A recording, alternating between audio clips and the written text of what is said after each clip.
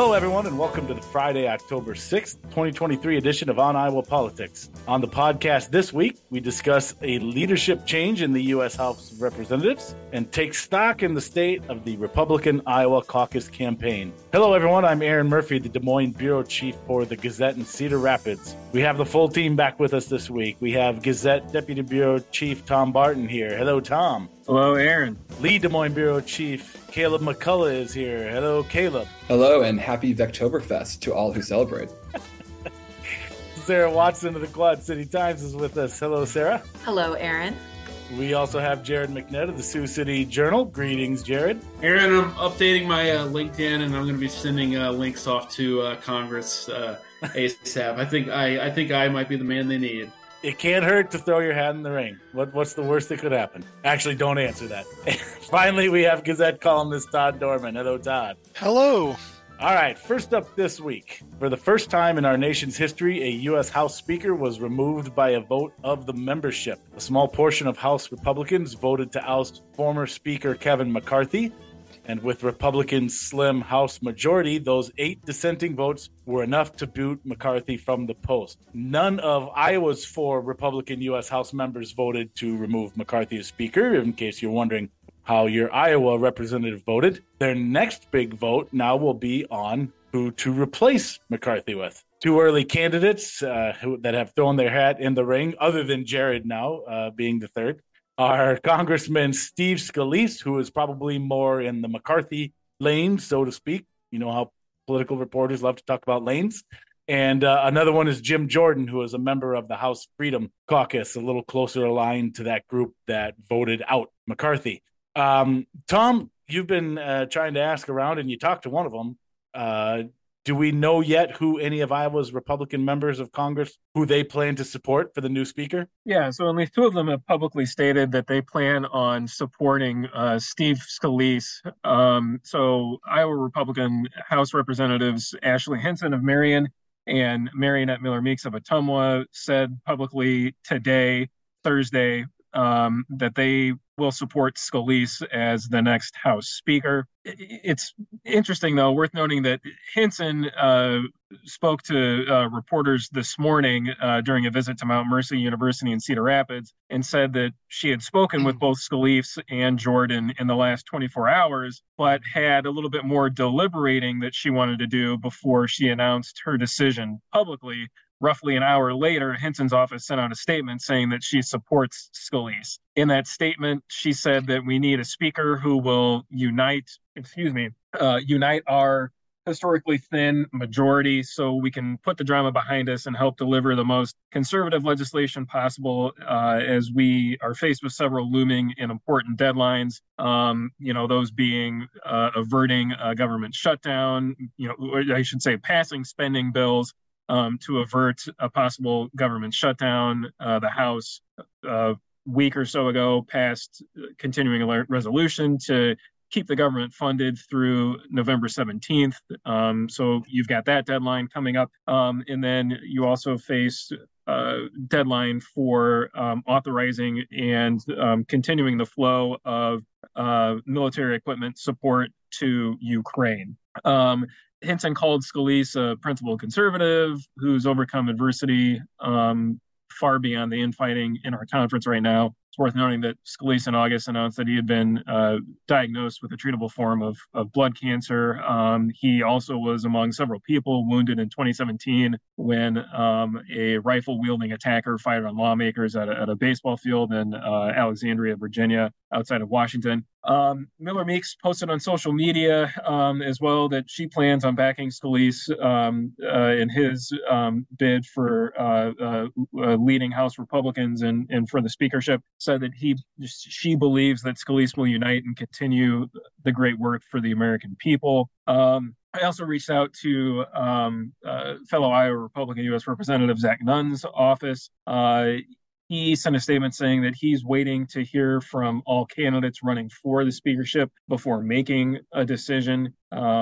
He said he wants to, again, have the opportunity to hear from everybody running about their vision to take on the DC bureaucracy, balance the budget, secure the border, support critical programs like Medicare and Social Security that everyday Iowans rely on. Have not gotten a response back from Randy Feenstra's office, so not exactly sure where he falls or where he stands.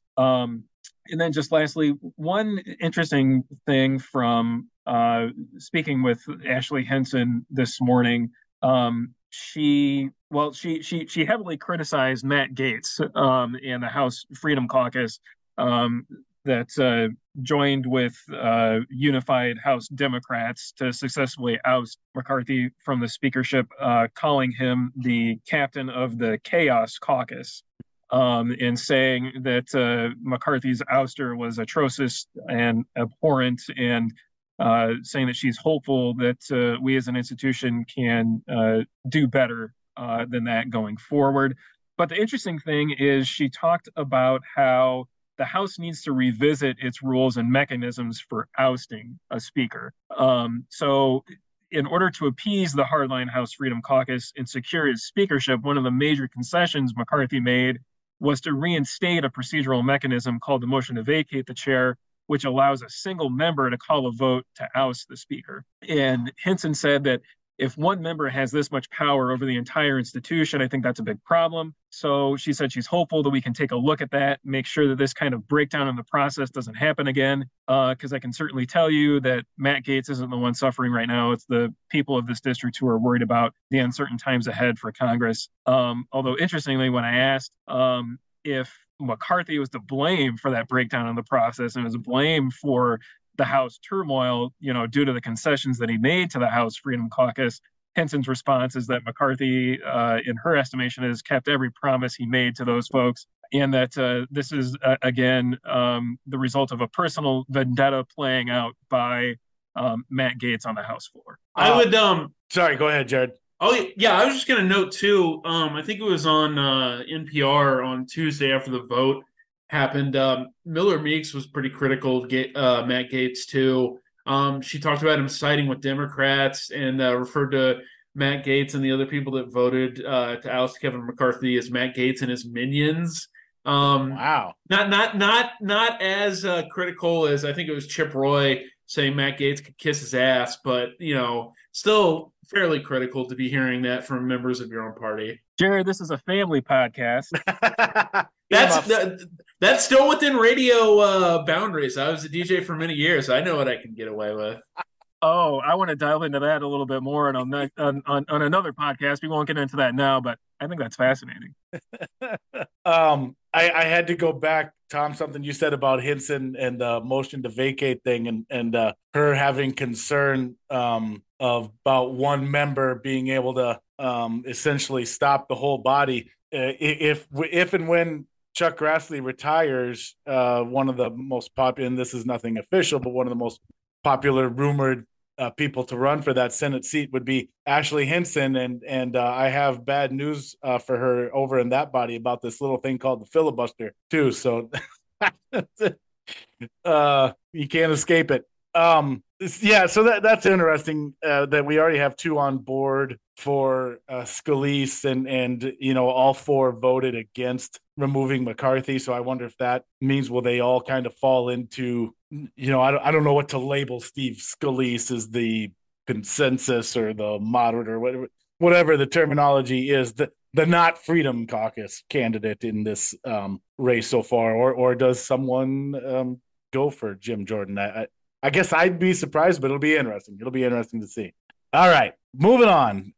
This has been a relatively slow week on the caucus campaign trail, so I thought this would be a good time for us to have a little more in-depth discussion about the state of the race than we normally have time for.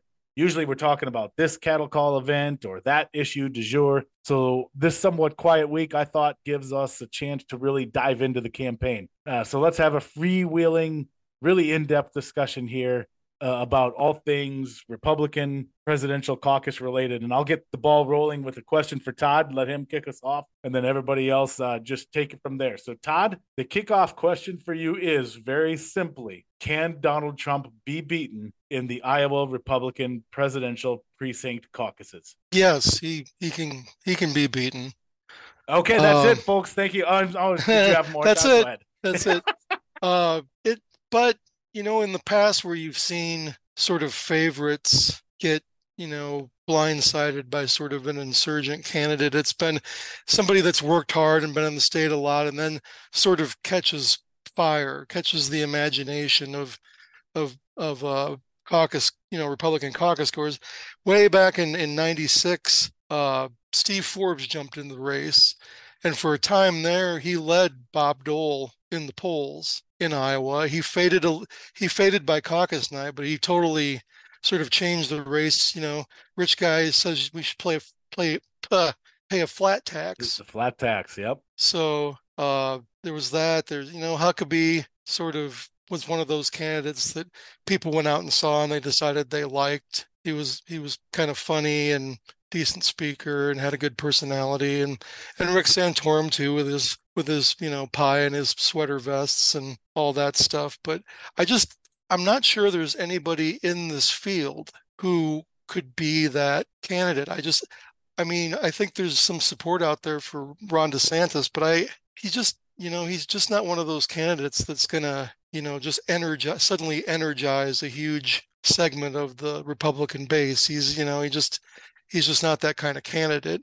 Right. And the rest of them, they're going to get their support, but also they're just not, there's just nothing about them that, screams, hey, let's get on this train and leave Trump's train. It's just, I don't know. That's what I see. If something like that happens though, he can lose. DeSantis could come close and hurt him. He does have a lot of support among, the conservagencia in the state Republican Party, but I don't know how that translates to rank and file. They still really like the guy, or they like Trump. So I guess we'll see. Yeah, I think I more or less agree with you. I think it's possible. I think it's very possible even.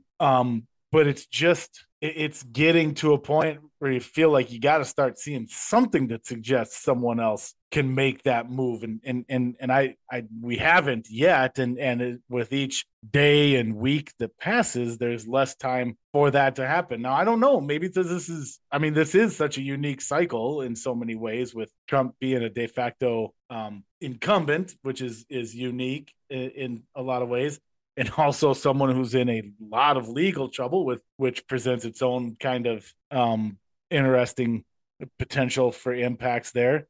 So maybe this is an unusual year. Maybe we see something this year that hasn't happened before, where that break does happen super late, and maybe all of a sudden, literally within the last, 3 or 4 weeks, so is when.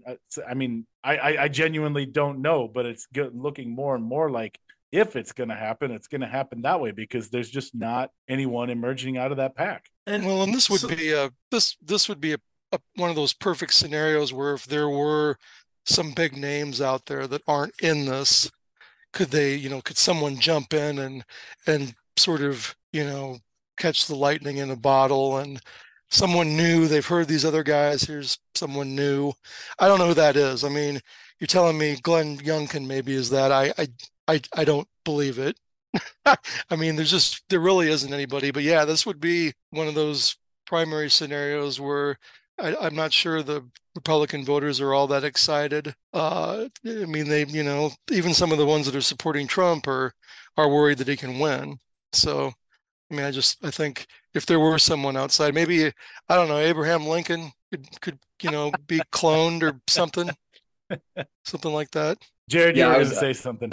Well, yeah, just kind of starting broader first. It is weird that we are into October now, and there still doesn't seem to be a clear strategy that's been presented and to beat Trump, because the guys that are running, being super critical of him, are dead in the polls right now, Chris Christie and Asa Hutchinson.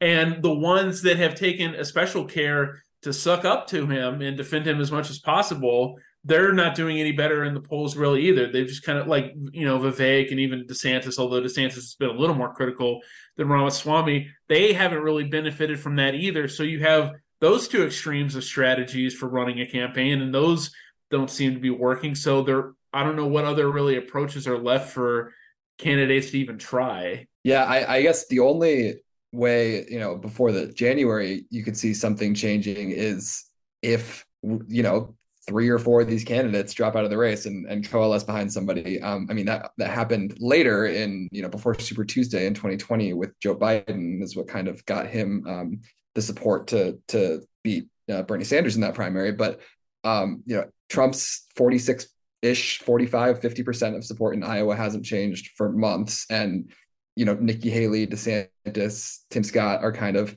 battling it out for that 55%, but it's not going to do anything if there's 4 or 5 candidates in the race. And even polling, I see polls that put just Trump and DeSantis against each other, and Trump still beats them. So there are right. Some people who maybe are looking at somebody else, but if it was a 2-man race, they would still go back to Trump. So it's hard to see a situation where. And what you're describing, Caleb, I assume you mean if somebody drops out, it almost has to be one or two of those second tier ones too. Like Asa Hutchinson and Perry Johnson dropping out isn't going to change anything. Right. But if Nikki Haley and Tim Scott and Mike Pence all drop out, does all of a sudden Ron DeSantis's support shoot up? Yeah. And to your point, I want to start. Sorry, just really quick, Jared, and then we'll come back to you. It's almost remarkable in its consistency. I'm looking at Real Clear Politics' rolling average of national. Now this is the national one. Oh no, this is Iowa. I'm sorry. In Iowa, their rolling average of Iowa polling, and Trump has literally since June been in the 40s, between 40 and a peak of 50.7. But other than that, he's been in the 40s the whole time. That number is just not moving at all since June. Go ahead, Jared. Well, and another problem too is that even some of the second tier folks, they don't have a lot of reason to drop out, even if their polls aren't great, because they're all pretty well funded campaigns. Mm-hmm. Ramaswamy's got a lot of his own money. Even someone who's down in the single digits, like Doug Burgum, he's got plenty of his own money, so he doesn't really have a reason to drop out. He's the governor of North Dakota, so this only helps him to get some more shine. And Tim Scott's got plenty of money in his campaign, so even some of those reasons to drop out aren't really there yet for any of these people. Yep. So who out of that pack, we all go out to these events and we see, the crowds and we talk to people. Who do we feel who has the best chance to, and I'd say other than DeSantis too, because he's kind of a unique thing here too. So for the rest of the group, Ramaswamy, Scott, Haley, Pence, Christie, although we never see him. Is there anybody that you guys think that you've seen? Does anybody have a feeling that any of those seems better positioned or more poised, or are you feeling any juice at events you've been to lately? Who do you think has maybe a little better chance of, if someone's going to emerge from that pack, who might it be? I think Nikki Haley's got a good shot, not necessarily of beating Trump in the caucuses, but of, if she does well against DeSantis or even beats DeSantis, takes second place.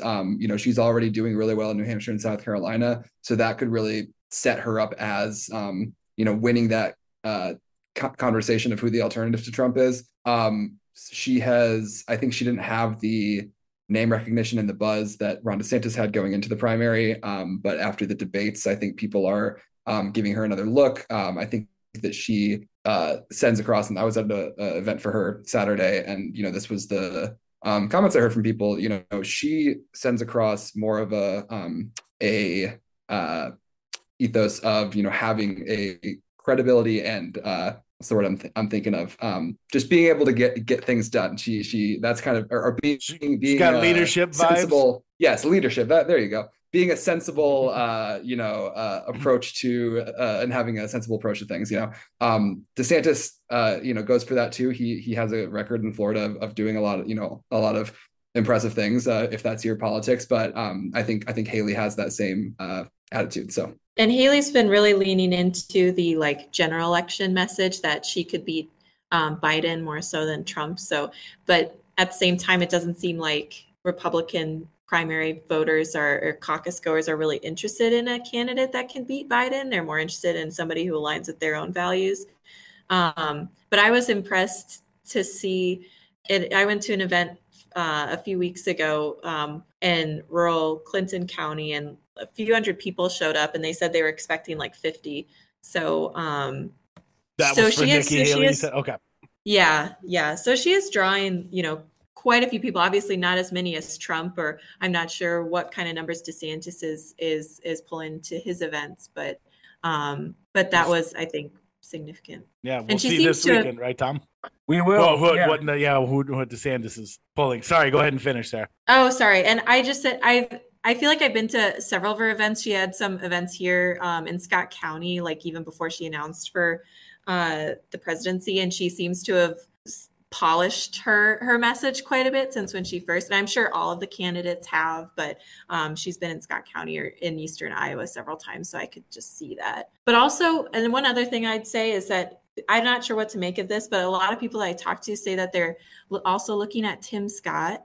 And I'm not sure if that's just because he's like a likable guy or if they're actually like considering him like as a top choice. But that is also something that I hear. Yeah, I've been hearing Tim Scott's name for a long time. I just been he seems to be the perennial number 2 or number 3 guy. He's on everybody's list, but he's hardly anybody's number 1. And I don't know if that's a spot he can move out of for those people. That's kind of the breed that I'm picking up when I talk to people. Anyways, because I'm with you, Sarah. I hear his name very, very often.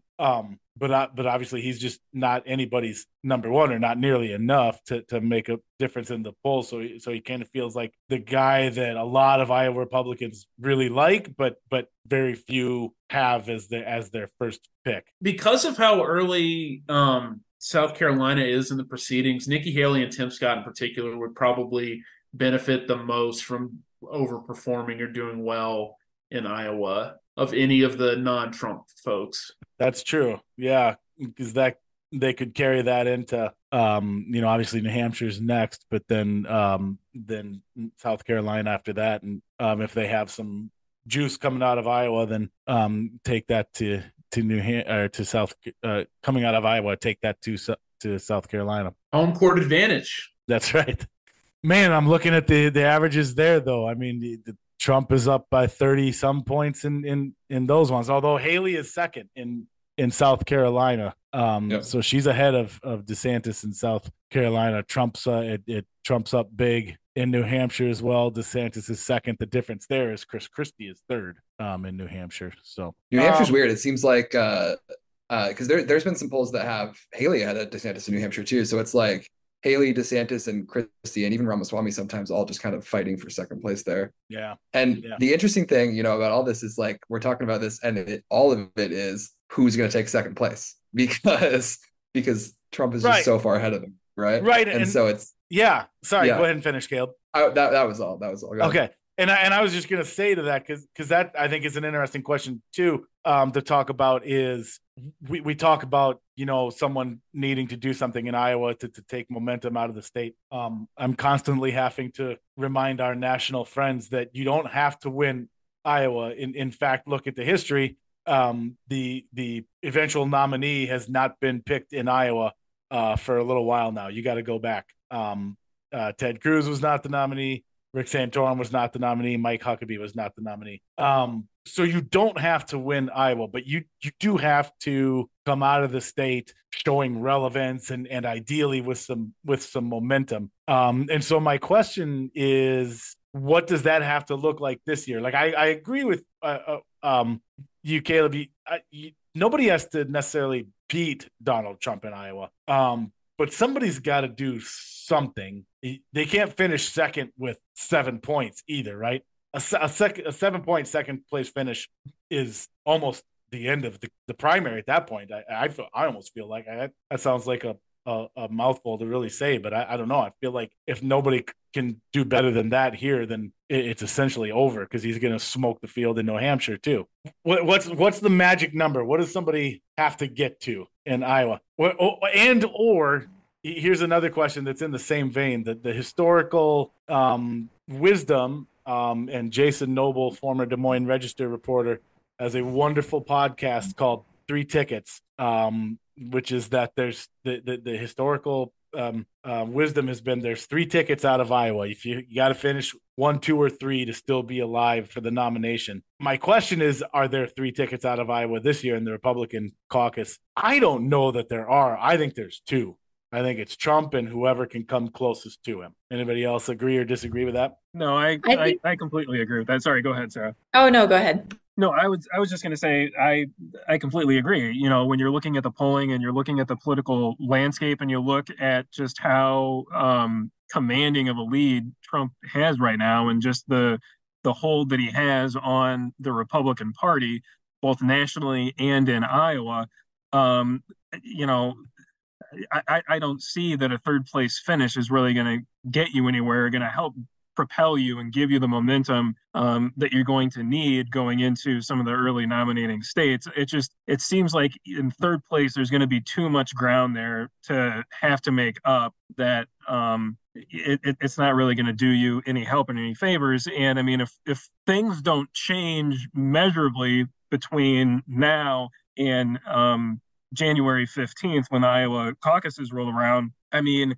even 2nd place right now might not do a lot to really, you know, help you going forward to try and gain the nomination for all the reasons that Erin and everybody else have said. Sarah, what were you going to say? I was just going to say, like, that I think another, like, you talked about, like, what's the percentage to be, you know, competitive. And I think it really depends on what the expectation is going in. If like DeSantis is polling at like 18% and then he polls 30%, like that's going to be a lot different than if he's polling 25% and polls 18 or 15%. So I think that will definitely inform the narrative, especially in the national media. And that's what the rest of the country and other early states are going to see. And so that's something, while it may be not definitive of a campaign success, it certainly builds some momentum for them to build on. Yeah, Caleb, let me come to you next, but just to tack onto that really quick, Sarah, that is a fantastic point. One of the smartest things I was ever told a few years back in this is that by an expert on these things is that the caucuses are as much as anything about performance versus expectations. So Ron DeSantis finishing at 19 points will be viewed differently than Nikki Haley or Tim Scott finishing at 19 points because DeSantis has been there and the expectations coming in to this were for him to be a legitimate challenger. So if DeSantis is in those mid-teens, that's going to be met with a shrug.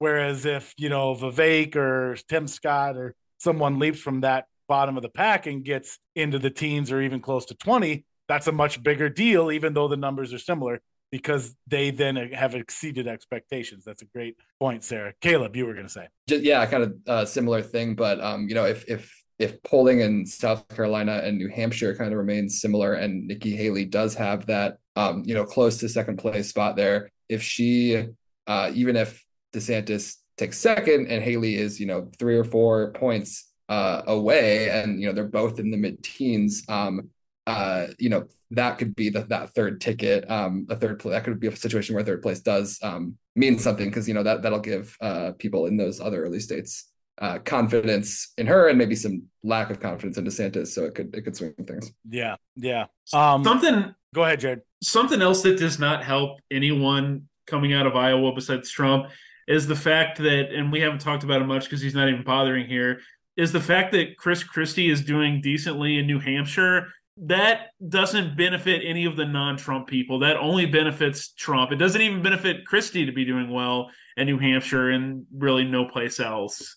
Yeah. Yeah, that's a good point. He for whoever it is that managed to come out of Iowa with momentum, now they've got one extra hurdle to cross in their next state. and it's Chris Christie. They got to try and find a way to dig into his. They got to duck him.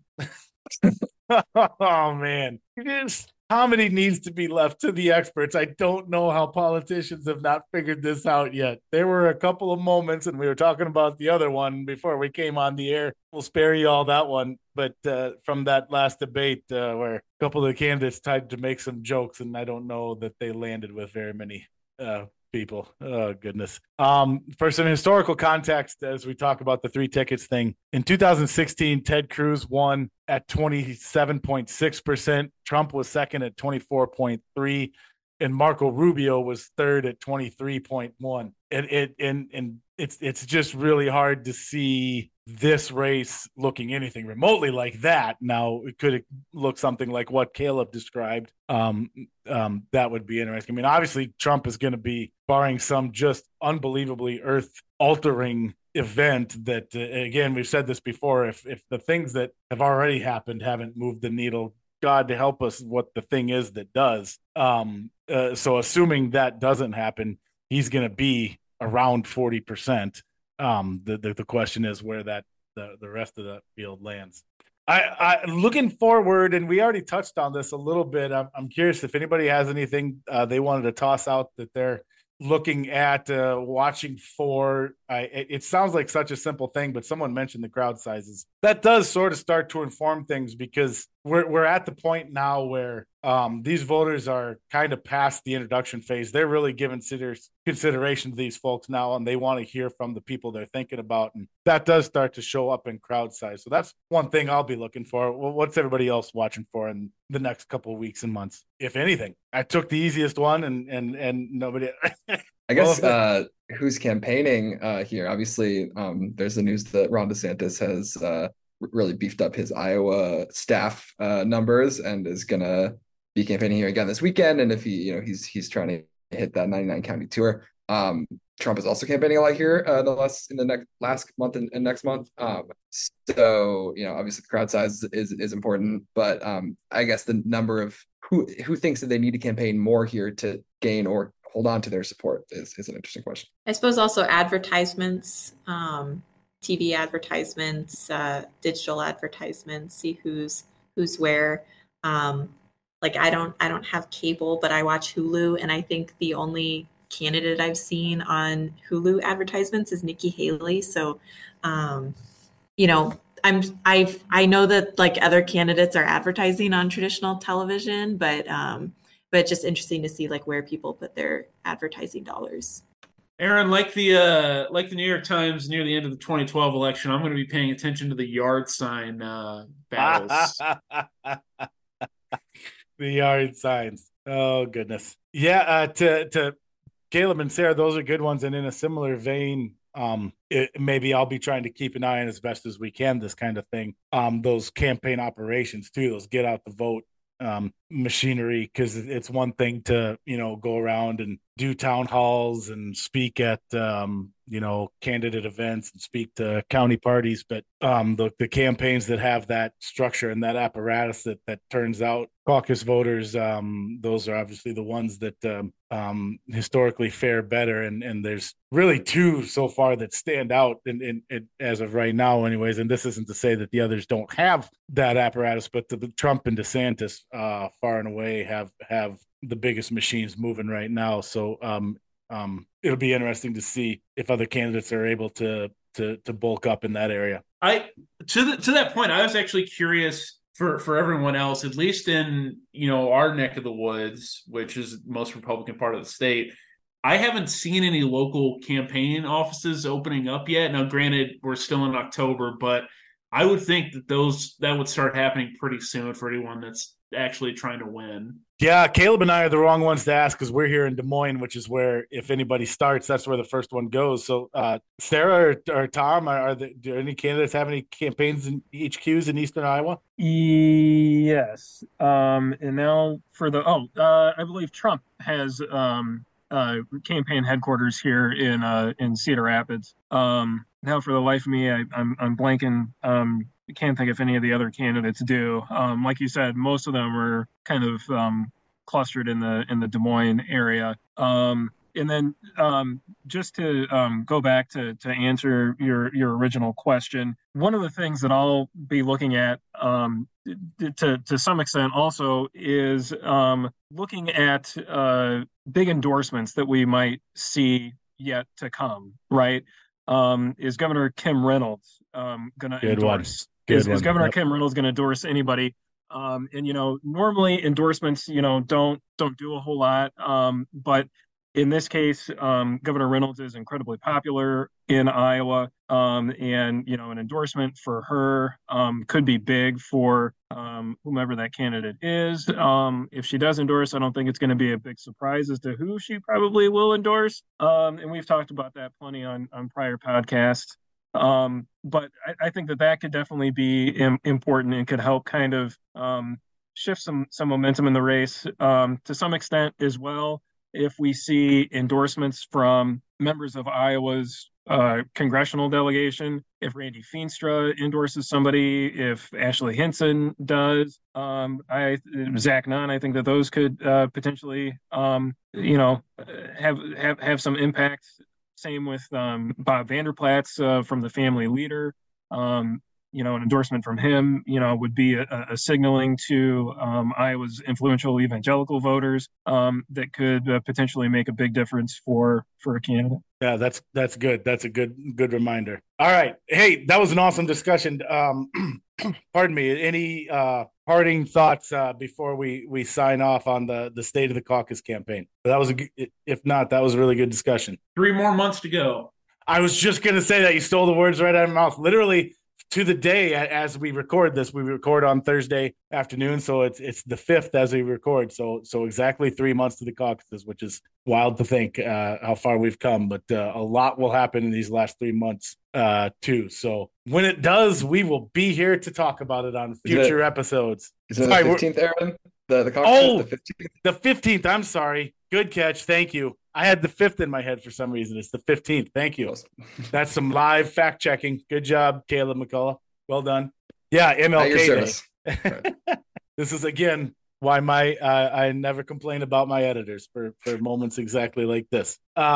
So yes, January, a little more than 3 months out we are now. That's it for this edition of On Iowa Politics. We hope you'd enjoyed it. If you did, tell your friends and subscribe to us wherever you find your podcasts. And now that you've listened to the On Iowa Politics podcast, make sure you're also subscribed to the On Iowa Politics newsletter, where every morning in your inbox, you'll receive all the latest politics and government coverage from our team. You can subscribe to that free newsletter at the Gazette's website, thegazette.com. And don't forget to register for Iowa Ideas 2023, which is coming up next week.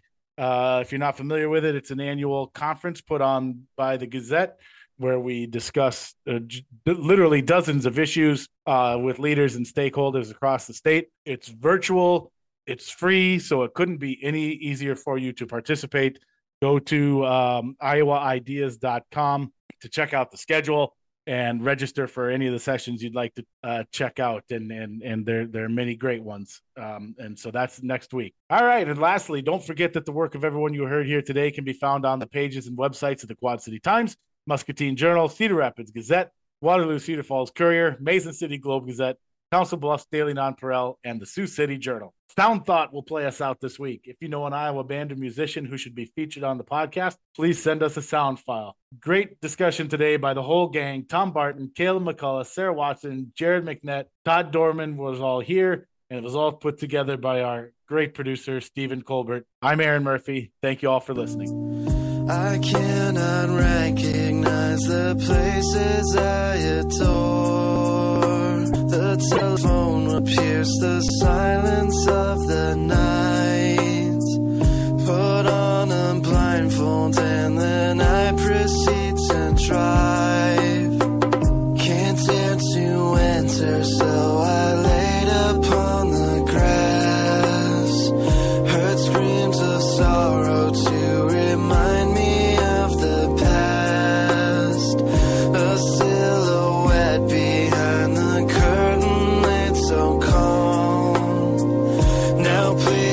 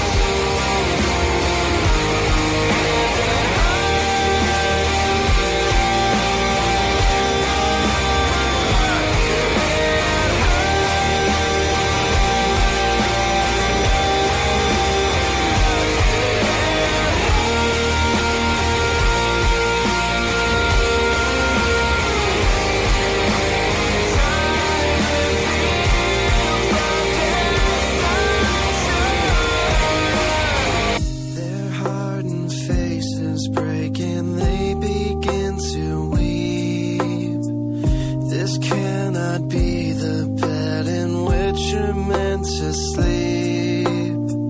Won't hear the birds or feel the stillness of the air. Life with this heavy heart is difficult to bear. Place now into the ground, reality is shown. As you are taken from us, we must all let go. I couldn't speak when people fell into my arms. These words might disappear, but you are safe from harm. You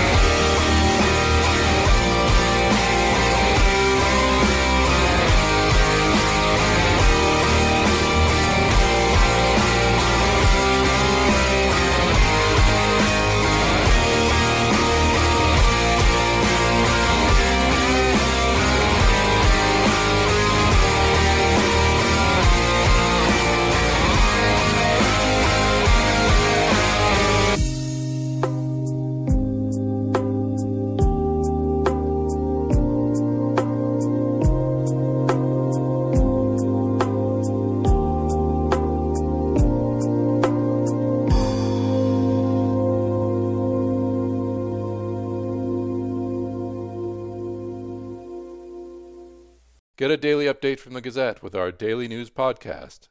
Add it to your podcast player or your Alexa-friendly device to get a bite-sized local news update each day. Check it out at thegazette.com/podcasts.